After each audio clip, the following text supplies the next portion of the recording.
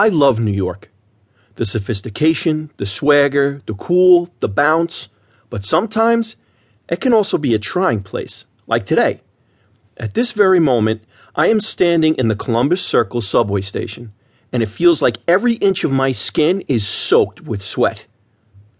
It's something like 300 degrees in here, and there's a lot of humidity in this concrete jungle. Breathing requires effort, and the rush hour commuters know it. These are horrid conditions for just about anything, yet here I am, guitar in hand, singing an acoustic version of the Imagine Dragons song Radioactive, for the few coins and bills some kind-hearted souls will drop in my guitar case. I am not crazy about performing at this particular station in the unbearable August heat, but a lot of commuters pass through here.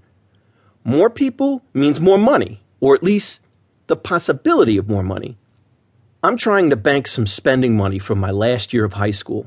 I go to a public high school, not one of those fancy private schools where all the kids jet off to some Caribbean island for Christmas break. That's not me.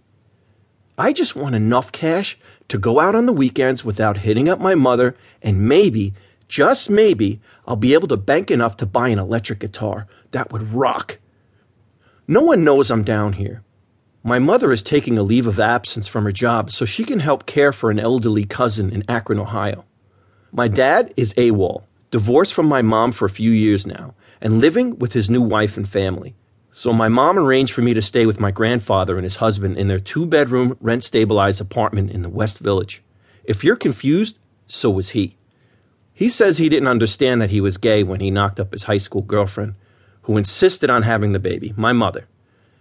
The girlfriend wanted to put my mother up for adoption. Grandpa refused and kept his baby daughter. Later on, after he graduated high school and his sexuality became, as he says, obvious, he entered adulthood as a single gay father, a rarity back in the day. He eventually got some help when he met the guy who is now his husband. Both are named Joe, if you can believe it. They're pretty cool, and they let me have a lot of freedom. They get it. I'm a city kid who's been riding the subway alone since I was 12. As long as I make it back to their apartment by midnight, the Joes are okay with not knowing where I am every minute of the day. The Columbus Circle station is one of the most popular in the city for musicians to perform. You're supposed to have a license, but my friend Marlon has a friend who forged one for me.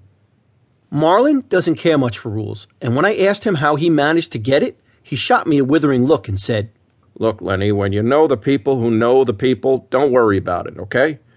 So I'm taking his advice. I'm not going to worry about it. Besides, it looks plenty real to me.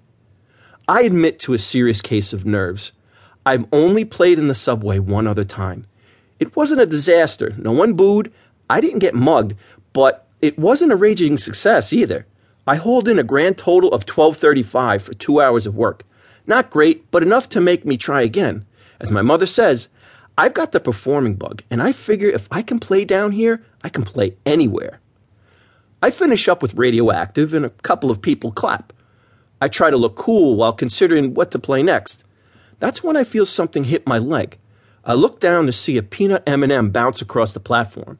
When I look back up, one hits my guitar. A giant kid with a peach fuzz mustache is laughing along with his friend. "Almost got it in the hole," he tells his friend.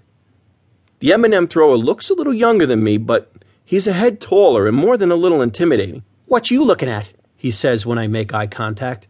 I smile, even though I'm more in the mood to smash my guitar over his punk head. A few years earlier, I would have. But now, I rein in my bad impulses. Most of the time. A train pulls into the station, but of course, giant annoying kid ignores it and begins throwing M&Ms with more frequency. I'm royally pissed off, so I play the angriest song that comes to mind, Bob Dylan's Positively 4th Street. I sing the opening lyric with gusto. "You got a lot of nerve." The kid nudges his friend and points to my guitar case. There are about 10 single-dollar bills in it. I can tell people are watching and waiting to see what's going to happen next.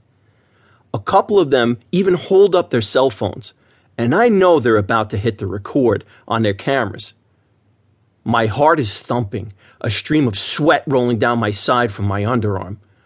I'm not going to let that giant annoying kid take my hard-earned cash.